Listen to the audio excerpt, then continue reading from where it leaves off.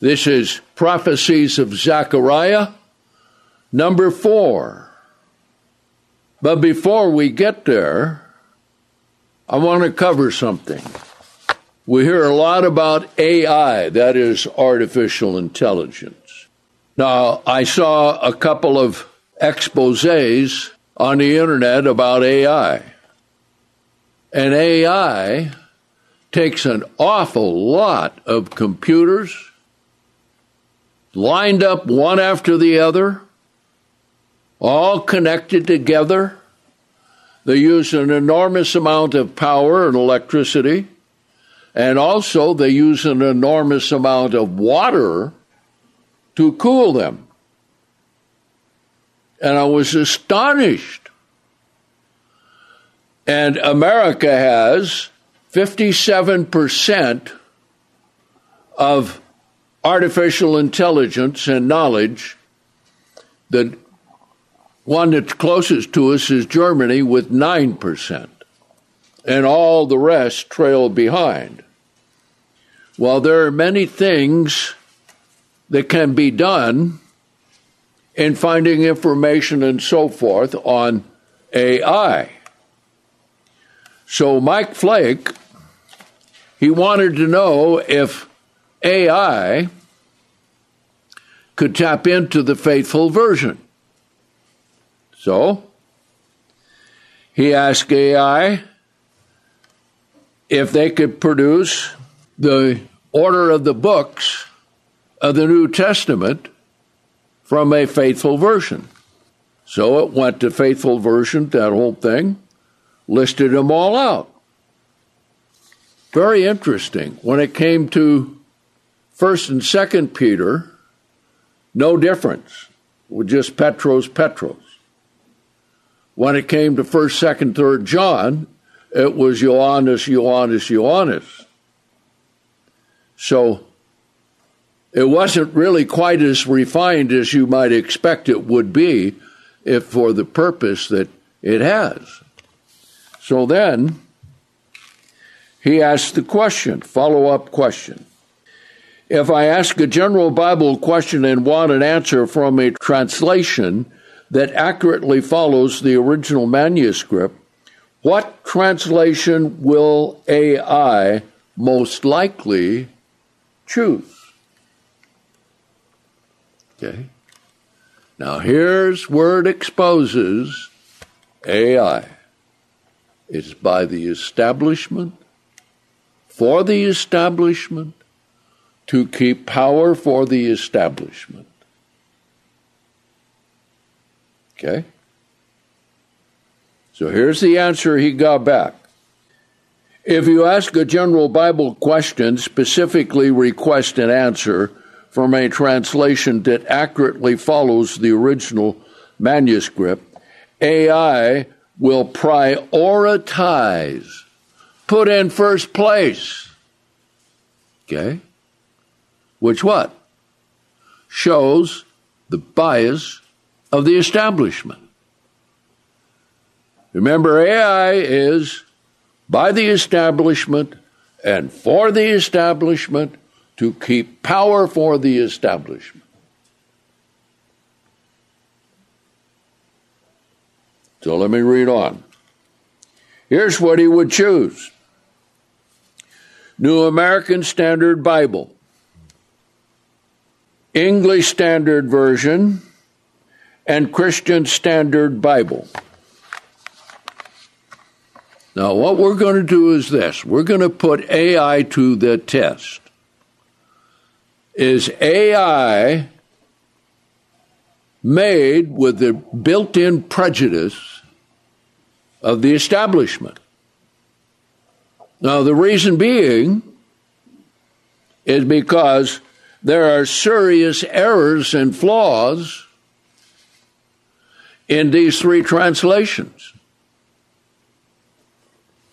Now, we've got a booklet by Joseph Ackerman which shows comparison of 27 New Testaments. And every one of them have errors, establishment Catholic and Protestant belief of the Trinity. So we're going to put them to the test, because what I want to do, I want to send Joseph Ackerman's book to AI so they can have the input of it, comparison.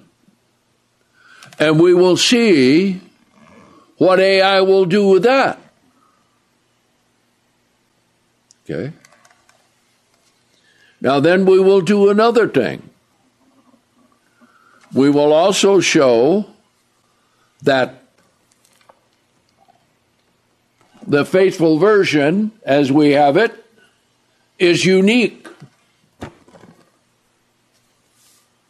Not just different, but unique in two ways. Number one, all the books of the Bible are in their manuscript order. In English, it is the only Bible in the world in its manuscript order, in one volume. There are a couple of versions that have 4 or 5 volumes of it, but not in one volume. Number two, the translations in the faithful version are far more accurate to the original language than any of the others.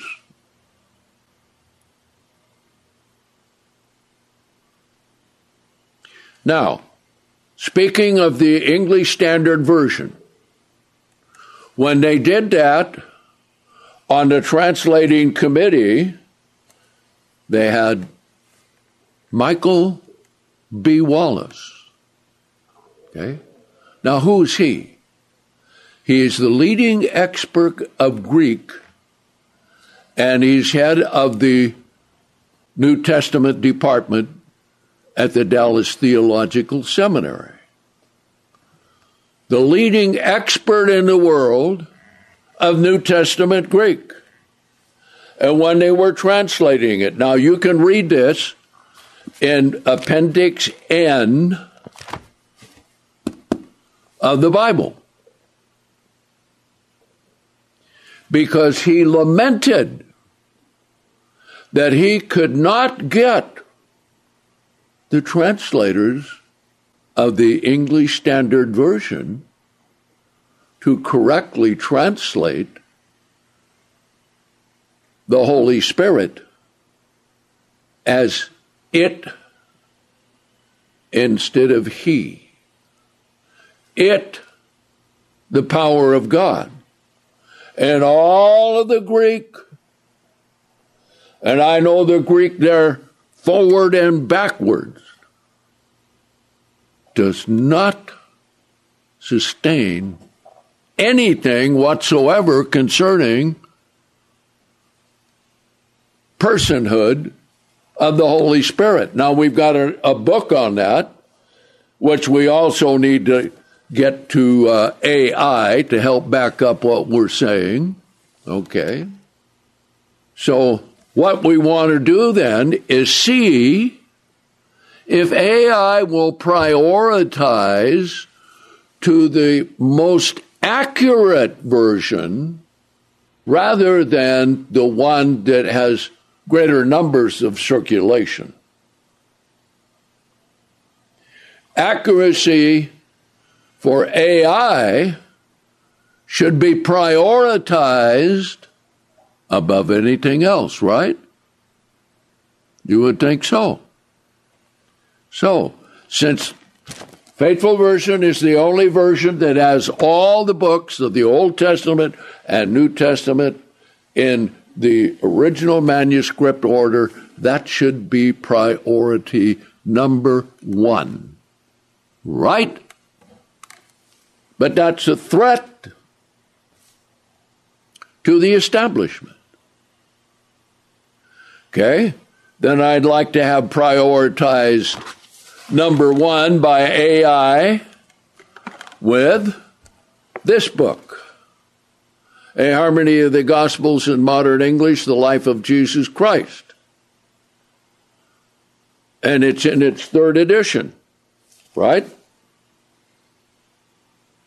Okay. Now, why is this unique? Because it is the only harmony of the Gospels ever printed in any language that uses what? The calculated Hebrew calendar as the way of reckoning time for the structure of the sequence of events in the life of Jesus Christ.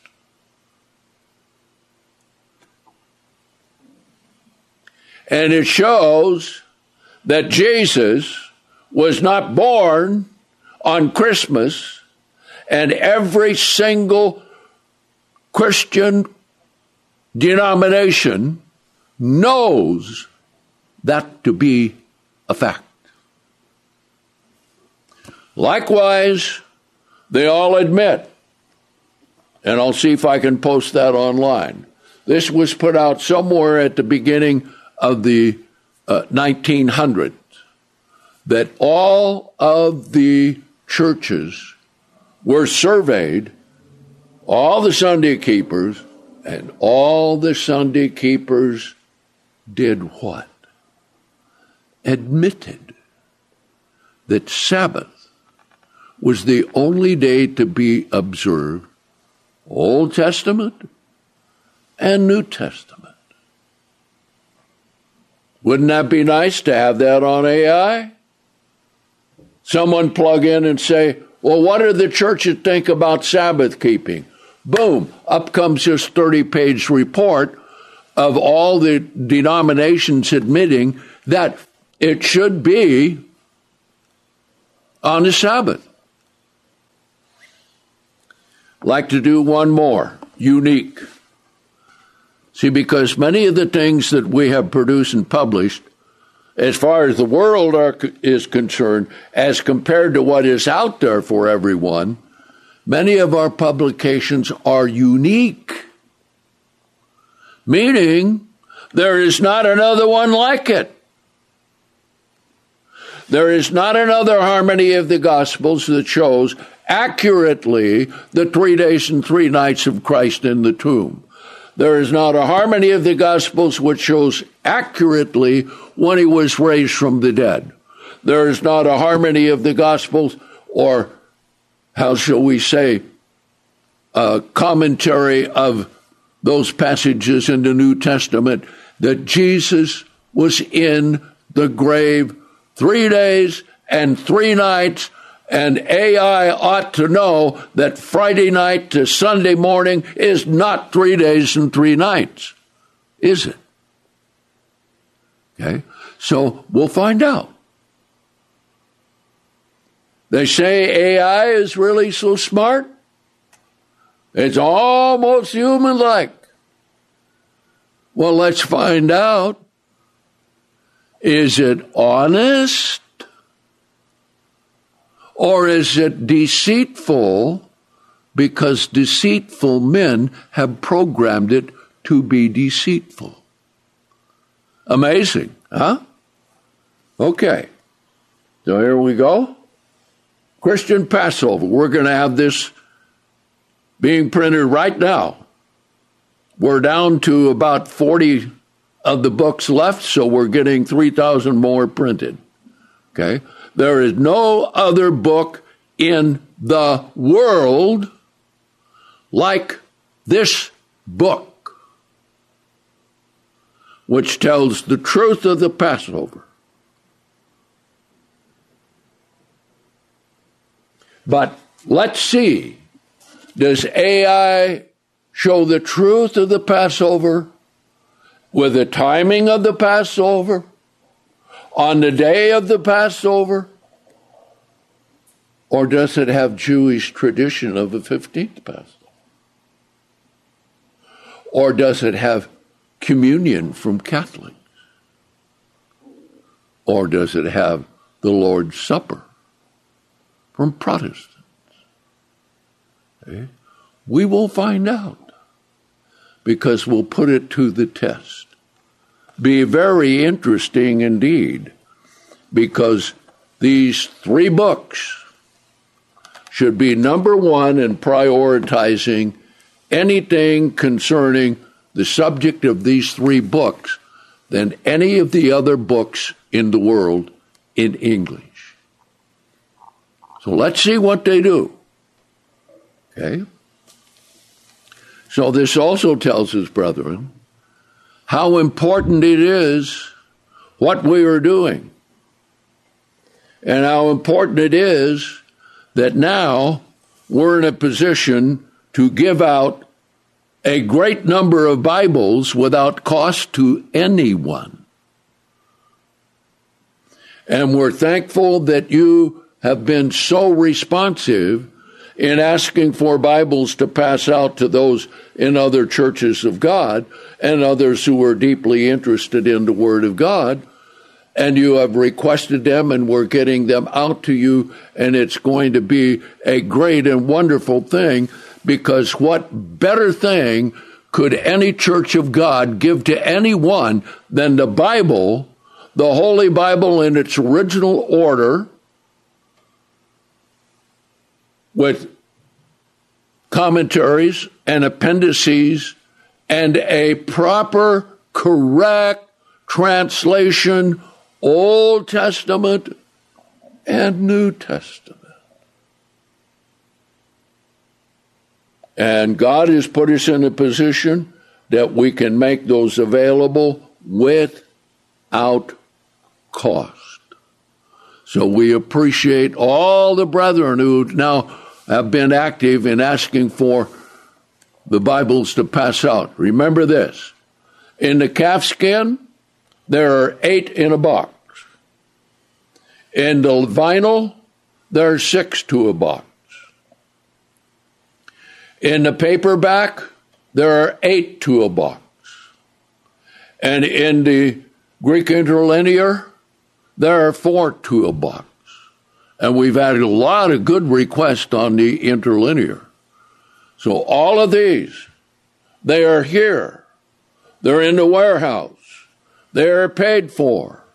And we are happy to have you help distribute that to all the brethren, and that will be a great thing that we can do. So I want to thank you, and thank you for participating in it and making it possible. So let's go ahead and take a break, and we'll come back and we'll continue with Zechariah Prophecies number 4.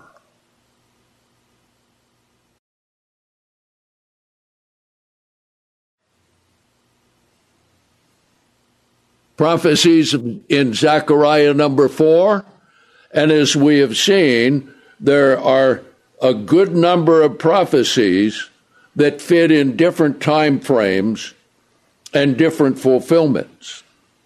Okay? Here in chapter 9, where we left off last time, we come down here to verse 9 in chapter 9, and here's the prophecy right directly to a specific event on a specific day when Christ came into Jerusalem. Now, this is where we ended up last time, so let's pick it up here again, verse 9. Rejoice greatly, O daughter of Zion. Shout, O daughter of Jerusalem. Behold, your king comes to you in triumph and victorious, yet meek and riding on a donkey, even on a colt, the foal of a donkey. Okay? Now, one verse, specific time, you can look it up in the Gospels. Okay? Then the other ones here that tie together, he says here, verse 10, I will cut off the chariot from Ephraim and the horse from Jerusalem, and the battle bow shall be cut off, and they shall speak peace to the nations, and his dominion shall be from sea to sea and from the river to the ends of the earth. That's the setting up of the kingdom of God in the millennium. See? So you see how these prophecies are put together in a non-sequential way, but in an event that will be fulfilled. Now, this is why when people who do not understand the Sabbath and the holy days as the framework for understanding how prophecy is fulfilled, that they can't understand how these prophecies work together. Because verse 9 is one age, verse 10 is another age. Okay? Let's come down here to chapter 10. Chapter 10, verse 1. Ask rain from the Lord in the time of the latter rain, the Lord who makes storms clouds and gathers showers of rain, and to every one vegetation in the field. For the household idols speak lawlessness. All right? Now then, isn't it interesting?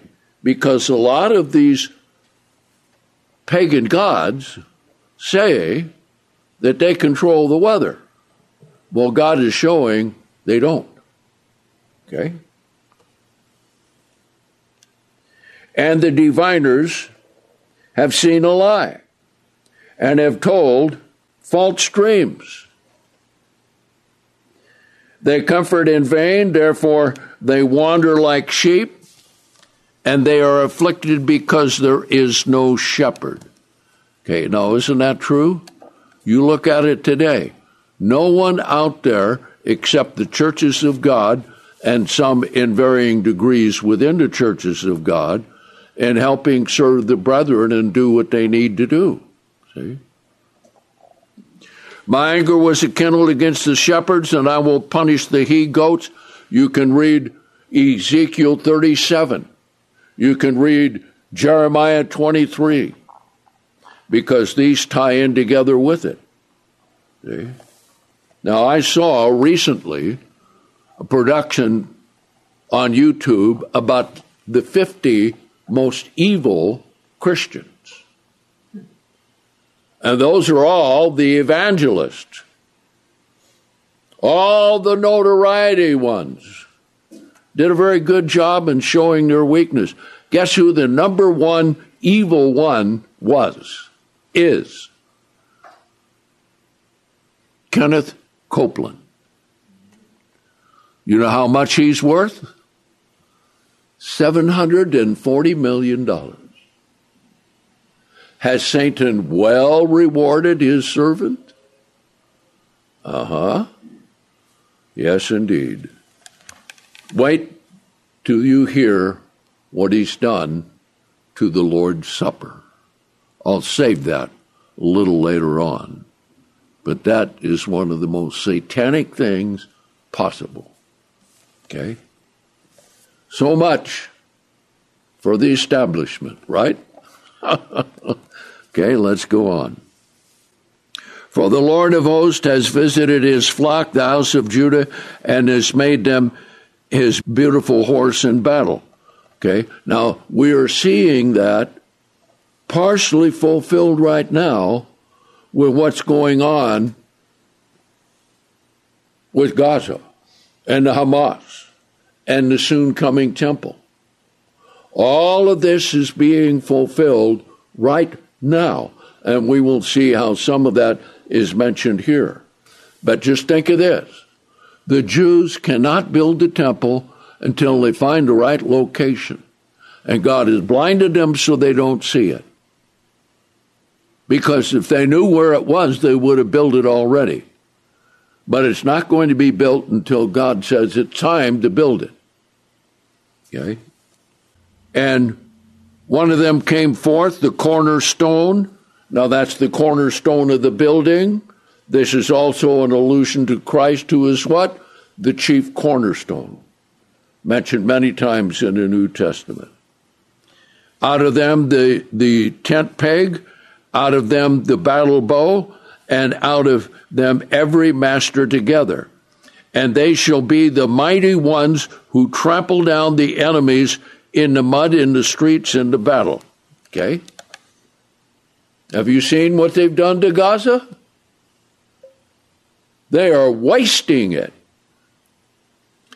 And Netanyahu, I think, is pretty correct.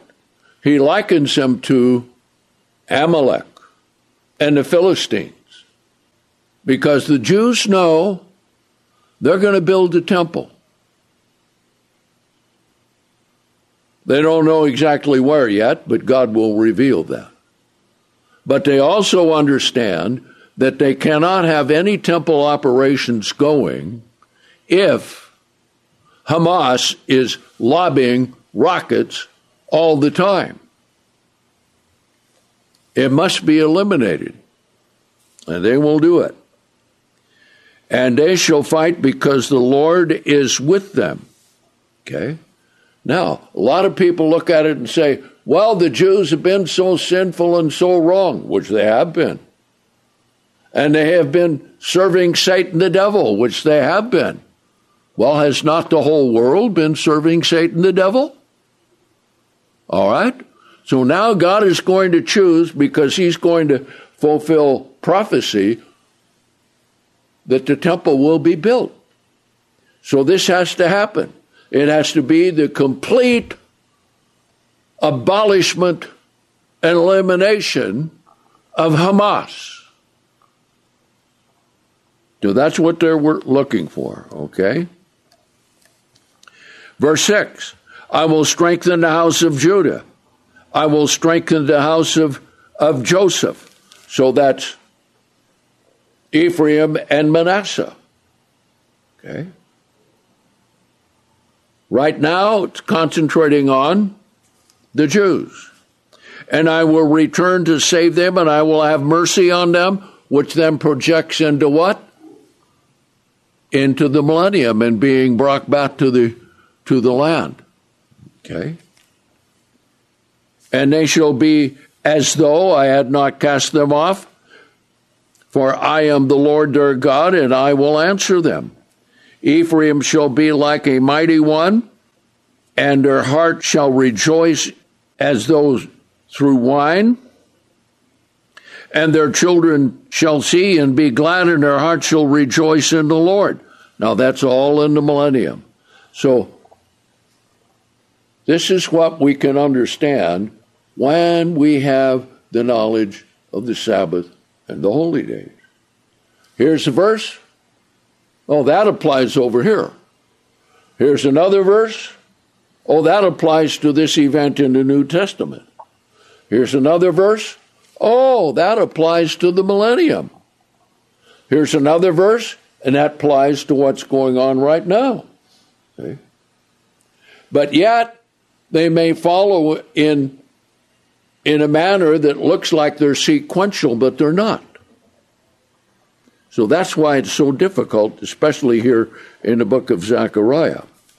And Ephraim shall be like a mighty one, and their heart shall rejoice as though wine, and their children shall see and be glad, and their heart shall rejoice in the Lord. I will signal for them and gather them. I have redeemed them, and they shall increase as they formerly increased. Okay? Now that's talking about nationally. Okay? So this shows what? Again, the beginning of the millennium. And I will sow them among the people, and they shall remember me in distant countries, and they shall live with their children, and they shall return. And I will bring them again out of the land of Egypt, and I will gather them out of Assyria. I will bring them into the land of Gilead and Lebanon, until there is no more room to be found for them. And they shall pass through the sea of affliction, and shall strike the staves of the sea, and all the depths of the Nile shall dry up. Okay, this is another prophecy completely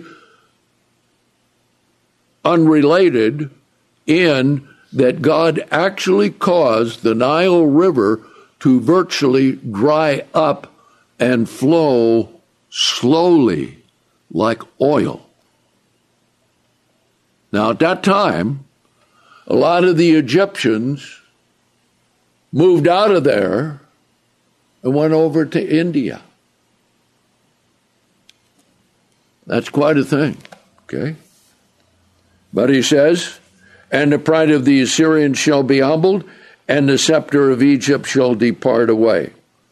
And I will strengthen them in the Lord, that is, the people of God, and they shall walk up and down in my name, says the Lord.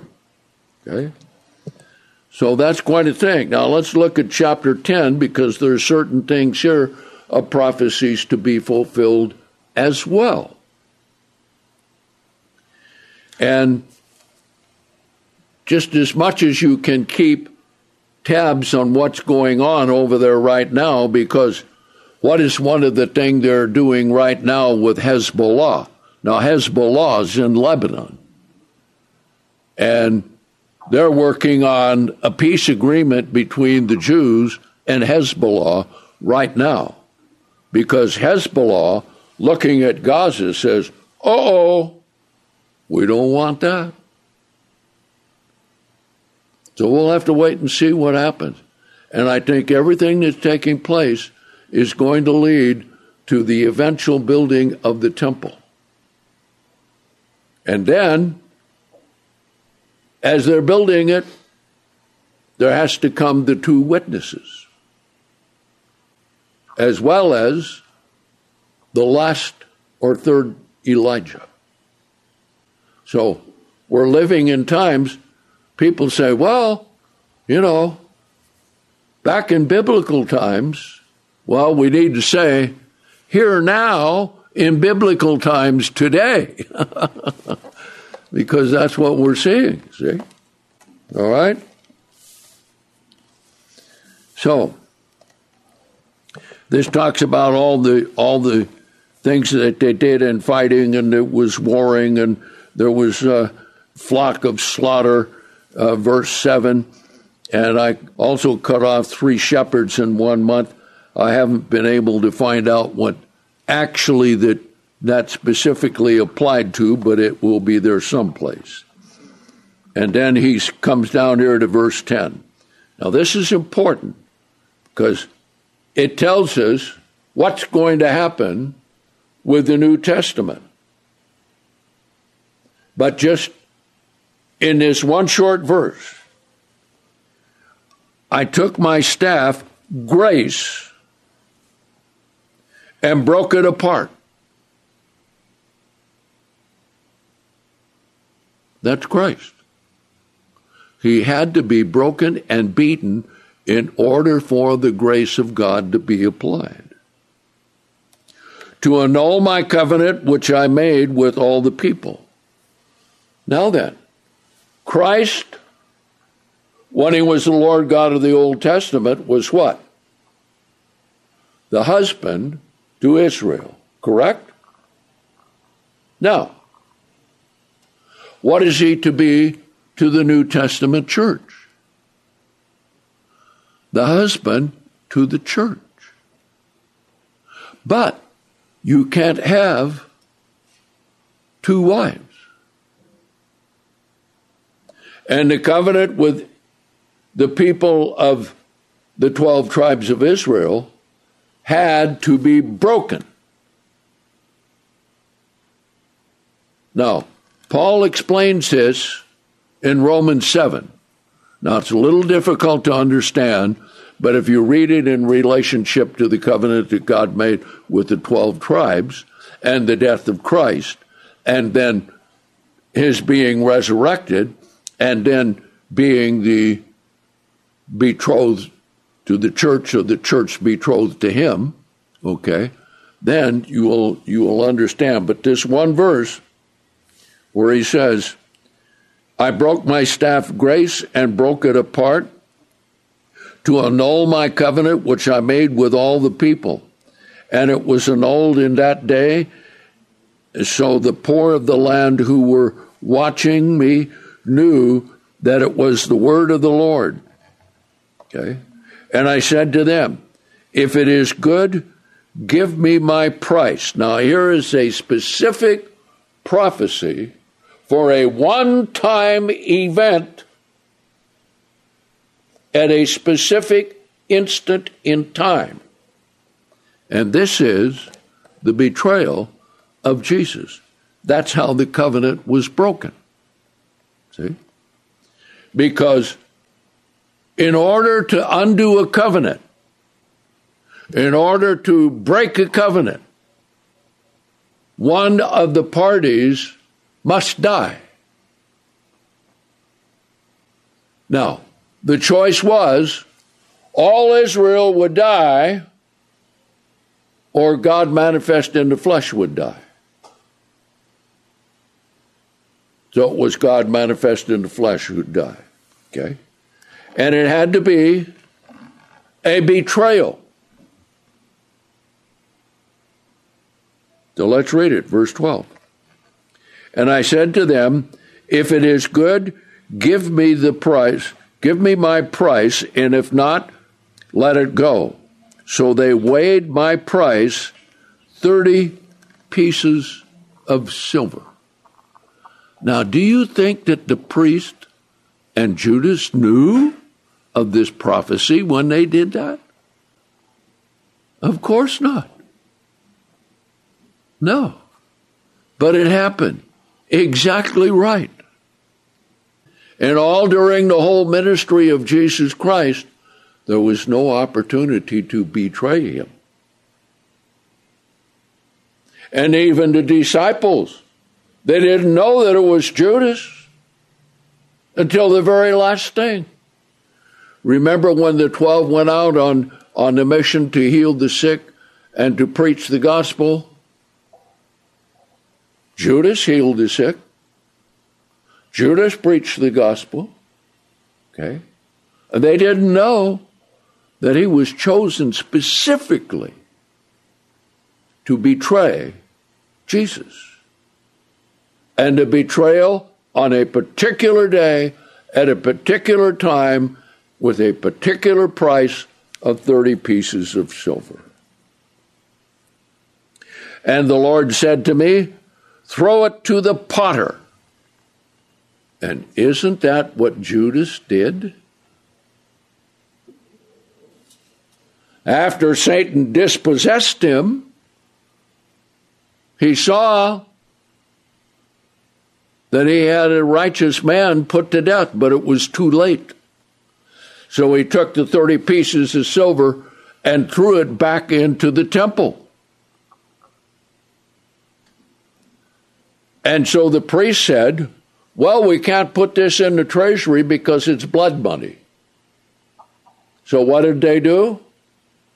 They bought a field which was a burial place for the poor or the potter. Okay? Throw it to the potter, the princely price which I was valued by them, and I took the 30 pieces of silver and threw them to the potter into the house of the Lord. Okay? Then I broke my other staff union apart, that I might break the brotherhood between Judah and Israel. And of course, from that time forward, there was that total separation. All right, then he talks about the foolish shepherd and the worthless shepherd. What does this get down to? This gets down to the time we're coming down from the time of the temple being finished in 515 BC on down. They had a lot of good times at that time. In 330 BC, there became the king of the north, the Seleucid, and the king of the south, the Ptolemy down in Egypt. And they had back and forth battles, but none of them were destructive battles to the point that Jerusalem lost people and so forth. But the priesthood again corrupted itself. So I assume, I can't prove it, that these worthless shepherds were those who desecrated the temple again. Because in 169 BC, Antiochus Epiphanes came down as punishment from God because of the behavior of the priest. And the priest of the line of Aaron, Onias III, he was so corrupt that that the rest of the priests removed him, and he went down to Neontopolis in Egypt and was able to get an abandoned pagan temple and set up a worship service there. And that was the beginning. Most people don't know that. So if you don't have the series Scripturalism versus Judaism, we have all of that history there. And he set up a worship service, and he knew he couldn't offer sacrifices. So what did he offer? Wine and bread. What is used with the Eucharist by the Catholics to this day? Wine and bread. See, because the Catholic Church actually came out of Egypt through him who used to be a high priest at the temple of God. Rather twisted, huh? All right. Now let's come to chapter 12. Okay? Chapter 12 and verse 1. The burden of the word of the Lord for Israel, thus says the Lord, who stretches forth the heavens and lays the foundation of the earth and forms the spirit of man within him. Behold, now this verse right here can be applied over and over and over again. Just look at it in our day. Look at it during the Crusades. Look at it during all the time of the history of the sins of Israel and Judah. Okay? But this applies to the end time. So let's read it, verse 2. Behold, I will make Jerusalem a cup of trembling unto all the people all around, and when they shall be in the siege both against Judah and against Jerusalem. Isn't that true? Isn't there a siege against Judah and Jerusalem? Yes, indeed. And in that day I will make Jerusalem a burdensome stone for all people, and all who burden themselves with it shall be cut to pieces, though all the nations of the earth be gathered together against it. Okay. And that has happened over and over again. Okay. Look at all the Crusades. Look what happened at the end of World War I.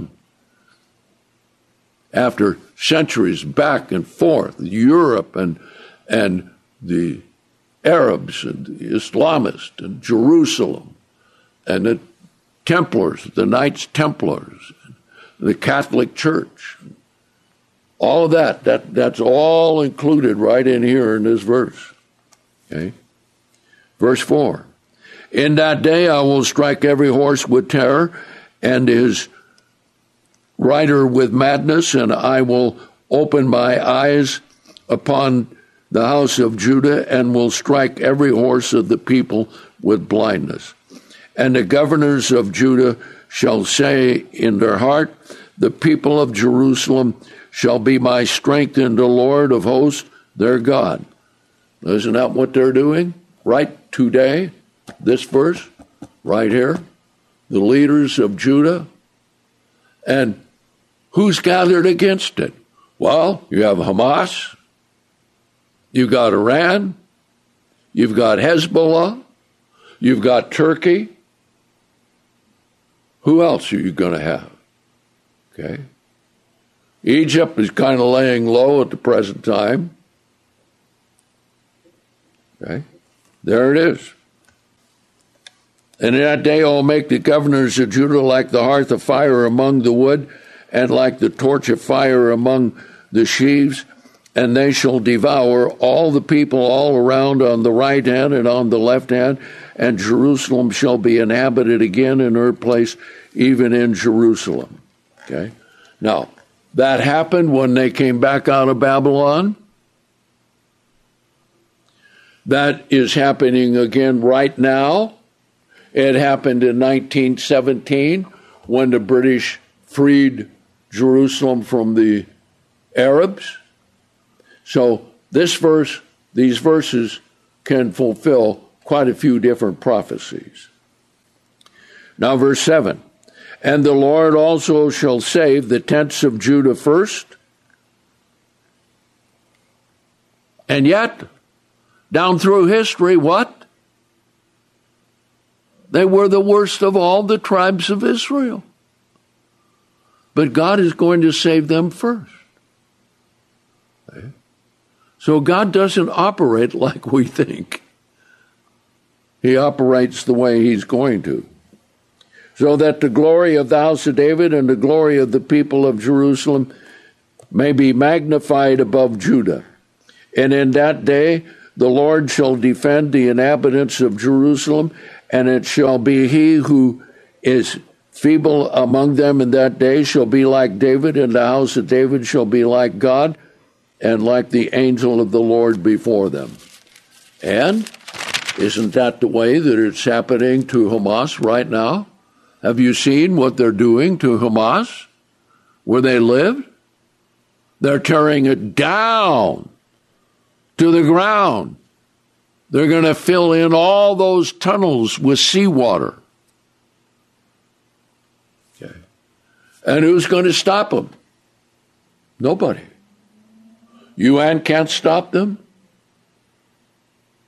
Biden can't stop them. No one else can stop them. In Turkey, one of the members of parliament there got up and was denouncing the Jews for all of the things they're doing against Hamas, and ranted and raved in just an absolute firestorm of speech. And then, bang, he dropped over with a massive heart attack, rushed to the hospital, and died. Now, was that a sign to Turkey? Don't meddle with Jerusalem, or I'm going to knock you down, just like I knocked this man down. See? That was no small matter. That was living prophecy. Right here, we just read it. See? Okay. Now, verse 9. And it shall be in that day that I will seek to destroy all the nations that come against Jerusalem. Okay? Now, that's why it says in other parts here that we may get to it, which is this, that they'll come and take hold the skirt of a Jew and say, I know God is with you, let me go with you. That's totally different than what it is today, right? Can you imagine an Arab doing that today? No, but that will happen. Okay? Now here's what he says he's going to do. Now we'll see this. This is yet to happen. I don't know how many have seen, there's a video out there of the Levitical singers singing the anthem to live in the house of the Lord. And it's really very beautiful. All men's choir, and guess where they were singing it? At the south wall of the area where the Mosque of Omar is, which is what? Right close to where the temple should be. So if you can get that online, you get it and listen to it. It is beautiful. It is wonderful. It is quite a great thing. See? So we don't know what God is going to do and how he's going to do it, but there are going to be a lot of surprises for us here. And this is part of it. He says here, verse 10, I will pour out on the house of David and upon the people of Jerusalem the spirit of grace and supplication, and they shall look upon me whom they have pierced. They will accept Christ. That's going to be an amazing thing. Now, there are some Jews today who do it. Okay? But here's a prophecy of it. And notice what will happen. Okay? And they shall mourn for him as one mourns for his only son, and shall be in bitterness over him as the bitterness over the firstborn. We will probably see this kind of repentance on television. Do you imagine what it is? The Jews have a zeal for God, but not according to knowledge. So when God brings that knowledge to them, and they understand what they did, and there's real repentance that God gives them, that's going to be something. Just think what that's going to be like. Okay? And in that day shall be a great mourning in Jerusalem, the mourning of Hadad, Rimnon in the valley of Megiddo, and the land shall mourn, every family apart, the family of David apart, the family of the house of Nathan apart, their wives apart, the family of Levi's, family of Shimei. Now Shimei is another priestly family and their wives. So that's quite a thing. See? So we may live to see this very thing right here in chapter 12. Now, chapter 13 and verse 1. This is interesting, because everyone knows where the Gihon spring is, and everyone who knows where the temple ought to be built always comes to the Gihon springs. Now, the Gihon spring, as I have explained, was flowing with gushing water, and gushing water up to the floor of the temple. Because with all the sacrifices, they had to keep it clean. And of course, you look at Revelation 22, and what do you have? You have water coming out from underneath the throne of the Father and the Lamb. And the river, right? Okay. Now notice what this says. And in that day there shall be a fountain open to the house of David and to the people of Jerusalem, to cleanse them from sin and for uncleanness. Will we see the Gihon spring start gushing with water so that it is pushed up to the level of where the temple used to be? Is that what this is talking about? Could very well be.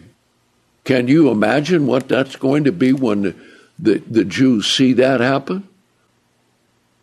I look at that this way. That is probably the sign to the Jews where they need to build the temple. And that will make all the Muslims happy, because they won't have to fight over the Mosque of Omar. Okay? So then he says, it shall be in that day, says the Lord of hosts, I will cut off the names of the idols of the land, and they shall be remembered no more. I will cause the lying prophets and the unclean spirits to pass out of the land. Think about that. Think about how many unclean spirits are over there now, with the hatred and the violence and the viciousness, okay? God's going to make them go away. I don't think we really understand what human nature is going to be like when God brings it back to the level that he wants it to be. That's going to be something. So we'll see how this goes. Okay? Then the rest of chapter 13 talks about false prophets. Okay? Then we have here verse 7, another prophecy about Christ being crucified and so forth. All right. Now, chapter 14, we cover every year the Feast of Tabernacles. First part of it is the return of Christ and the saints from the sea of glass coming down to take over possession of the world. Next part of it is the nations are going to learn to keep the Feast of Tabernacles. So that's essentially all the things of the book of the prophecies of Zechariah.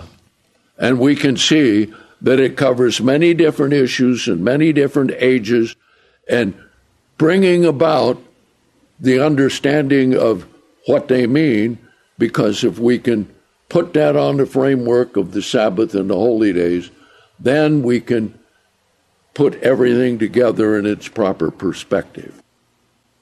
So that finishes the prophecies that we need to cover in Zechariah.